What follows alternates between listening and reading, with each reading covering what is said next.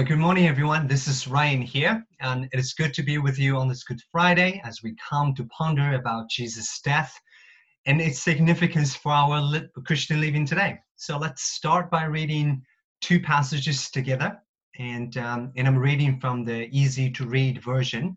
The first one comes from Mark 15:33 to 39. At noon, the whole country became dark, and this darkness continued until 3 o'clock. At 3 o'clock, Jesus cried out loudly, Eloi, Eloi, lama sabachthani. This means, my God, why have you left me alone? Some of the people standing there heard this, and they said, listen, he's calling Elijah. One man there ran and got a sponge. He filled the sponge with sour wine and tied it to a stick. Then he used a stick to give the sponge to Jesus to get a drink from it. The man said, we should wait now and see if Elijah will come to take him down from the cross. Then Jesus cried out loudly and died. And when Jesus died, the curtain in the temple was torn into two pieces. The tear started at the top and tore all the way to the bottom. The army officer who was standing there in front of the cross saw what happened when Jesus died. The officer said, this man really was the Son of God. And the second reading comes from Hebrews chapter 7, verses 26 to 28. So Jesus is the kind of high priest we need. He's holy. He has no sin in him. He's pure and not influenced by sinners. And he's raised above the heavens. He's not like those other priests. They had to offer sacrifices every day, first for their own sins and then for the sins of the people. But Jesus doesn't need to do that. He offered only one sacrifice for all time. He offered himself. The Lord chooses high priests who are men and have the same weaknesses that all people have. But after the law, God spoke the oath that made his son high priest. And that son, made perfect through suffering, will serve forever. And this is the word of God. Now, this time every year, Christians of all backgrounds, all over the world, unite to commemorate one single person's death.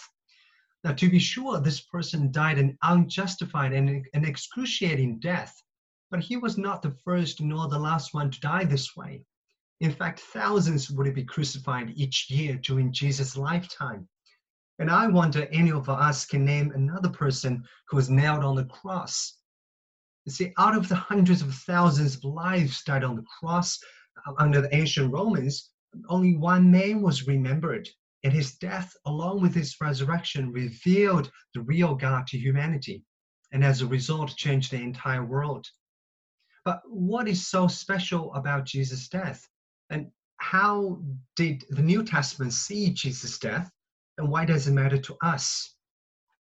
To answer these questions, we must first and foremost remember that Jesus was not born into a cultural vacuum void of time and place. Instead, he was raised with a specific ethnical identity in a specific social historical context.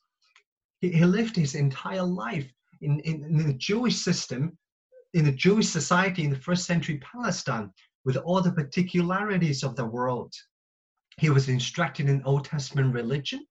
He spoke the language of Aramaic, and he taught and showed the kingdom of God in a way that his fellow countrymen can understand. And therefore, Jesus' ministry was inseparable from God's dealings with the Jews in the past. So we shouldn't be surprised when the New Testament writers find in Jesus' death symbols or pointers that allude back to the Old Testament. And in fact, many elements of Jesus' death are highly symbolic, and they can only be understood properly in connection with the Old Testament counterparts. So today we will look at such a connection. Do you know that there are about 250 titles given to Jesus throughout the Bible? We will focus on one specific title today in relation to his death, and that is Jesus' role as the great high priest on our behalf, both in his death and in his ongoing ministry in heaven now. In the Mark passage we read earlier, verse 38 records this seemingly insignificant detail. It says, when Jesus died, the curtain in the temple was torn into two pieces. This incident was also reported in Matthew and Luke. Have you ever wondered about the meaning of this? Where exactly is this curtain in the temple? And what is it for? And why all three writers specifically pointed out the torn curtain? Now, before we come to tackle these questions, I just want to mention in passing the confusion that many have between this title and another one given to Jesus that is much more familiar to Christians today. And that is the title of the Passover Lamb. Different New Testament passages describe Jesus sometimes as the Passover Lamb and at other times as the great high priest. When the New Testament talks about Jesus' sacrifice of himself on the cross, it was at times referred to the Passover metaphor, and at other times it was referring to the Day of Atonement metaphor. And unfortunately, many Christians confuse these two concepts and could not distinguish between them. The confusion is perhaps understandable because there's a common element in these two rituals, and that is the sacrifice of animals. But there are two fundamental differences between them. First, there were no priests involved in the first Passover, as the priesthood system had not yet been established by God. Whereas on the Day of Atonement, the high priest was the leading and decisive actor. And second, the sacrifice of the Passover lamb points forward to Jesus saving us from the bondage and penalty of sin, that is the eternal death. But like the Israelites at the first Passover, we escaped God's just punishment because of the spiritual Passover sacrifice, that is Jesus. His blood was sprinkled on the doorposts of our souls and covered our souls. However, the Day of Atonement ritual foreshadows Jesus' high priestly work of mediating between God and human. And here, Jesus was the high priest who entered into the presence of God on our behalf and offered the perfect sacrifice, his own life. In this case, his blood was a sin offering that made us holy and pure once and for all. And so let's look now at this high priest title in more detail. And as said before, it harks back to the Day of Atonement and the high priest's mediative role in the ceremony. Leviticus 16 records the origin. It was an annual ceremony, and it was the most solemn holy day in the Hebrew calendar. God first established the priesthood and the sacrificial system for the Israelites in the wilderness. Then after the tabernacle, or the meeting tent, was built, God instituted the ceremony for the atonement for the people's sins. You see, all priests came from Aaron's family of the Levite tribe, with Aaron being the first high priest. All subsequent high priests were responsible for performing the rituals on this holy day. The high priest serves as the mediator between God and the Israelites. He represents God to the people and the people to God. And this tabernacle, the meeting tent, consists of 3 layers of space. First, there's the outdoor court of the tabernacle, and then there's an enclosed temple called the Holy Place. And then inside the Holy Place, there is the Holy of Holies, where the Ark of the Covenant is placed. And on top of this Ark, there's the mercy seat on which God said he will dwell. It's because the very presence of God was within the Holy of Holies, a thick curtain was instructed to be placed to separate the Holy of Holies from the rest of the holy place. The most holy God cannot be seen or approached freely by anyone, but this holy God is also God of love. He's determined to be with mankind and desires their worship and fellowship with him. So he's provided a way for the high priest to enter in once a year to offer sin offerings on behalf of the people. And so on this day, the high priest, among many other things, would first purify himself and then offer a bull as a sin offering for himself and his family, and then sprinkle the bull's blood onto the Ark of the Covenant. Then 2 goats or lambs would be brought before the high priest. He would then choose by lot which goat would be killed and made to be the sin offering for the people. The high priest again would sprinkle the blood of this first goat onto the ark, and then the other goat would be released into the desert as the scapegoat who carries away all the sins of the people, which were forgiven by God for another year. And of course, finally, the high priest had to cleanse himself thoroughly, both before and after the ceremony. Again, this was to show the utter holiness of God, and only people cleansed according to his way can approach him. So how then is Jesus our high priest? The book of Hebrews masterfully explains the connection. The Holy Spirit, through the author of Hebrews, claims that Jesus in his death actually acted as the eternal high priest that made God's people pure through the perfect sacrifice of his own body. The effect of his work may not be visible, but it is nonetheless real and spiritually valid. So let me read to you another beautiful passage from Hebrews, and that's from Hebrews 10.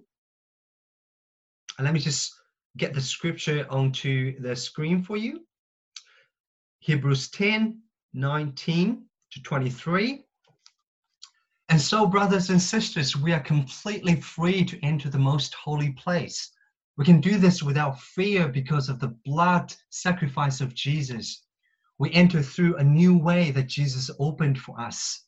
It is a living way that leads through the curtain, Christ's body. And we have a great priest who rules the house of God. Sprinkled with the blood of Christ, our hearts have been made free from a guilty conscience, and our bodies have been washed with the pure water. So come near to God with a sincere heart, full of confidence because of our faith in Christ. We must hold on to the hope we have, never hesitating to tell people about it. We can trust God to do what he promised. You see, in Jesus' death, he was both the sinless high priest who represented all humanity before God, and the perfect sacrifice whose precious blood atoned for all sins once and for all. And that is why at the moment of his death, the temple curtain is forever forfeited. Now, anyone who belongs to Christ can approach God freely through the ongoing mediative work of Jesus.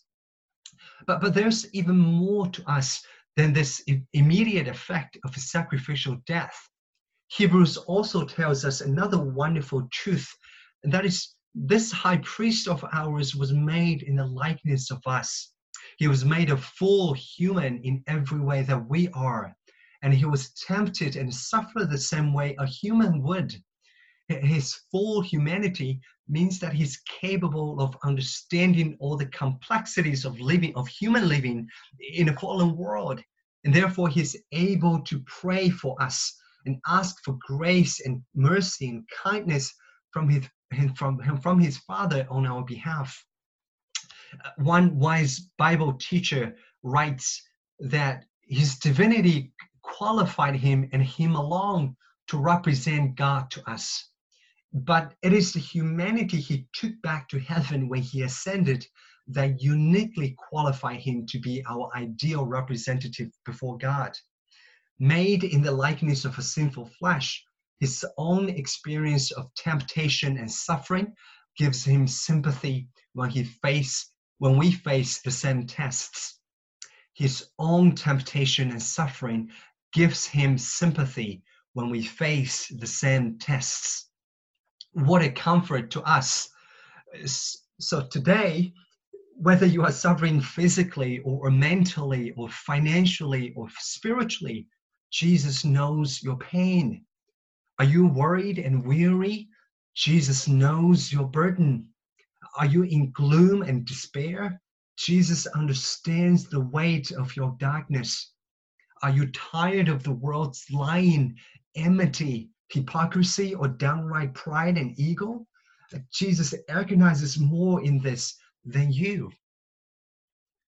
So did you realize that the living Jesus in his glorified human body is the ever-present priest, brother, and friend of yours?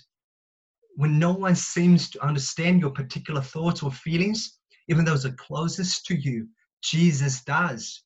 And he's there ready to be with you and help you. Even when even yourself don't know how to or what to pray for, he's already praying for you. In his humanity, he gets it. He gets that in this fallen world, in our fallen nature, that life is hard, that we are weak. Human people can be frustrating. Dreams can be dashed and future seems hopeless at times. And because he gets it, he can sympathize with you.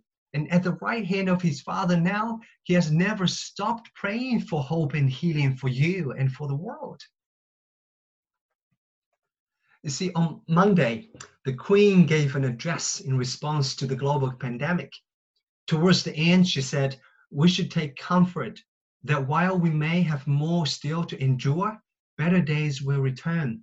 We will be with our friends again. We will be with our families again, and we will meet again.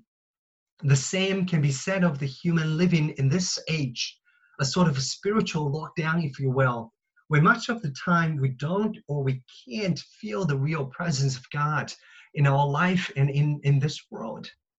But while we may have more still to endure on earth, better days will come.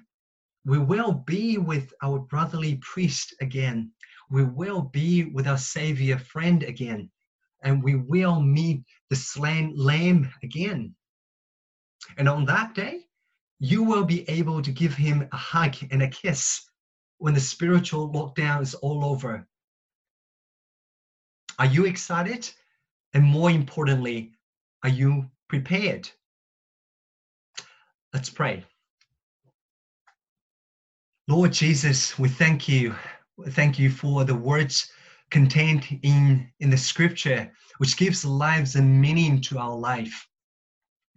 That because of your work on the cross as the high priest, as the sacrificial sin offering for us, that we are made pure and holy before God, that we can have communion with God without hindrance.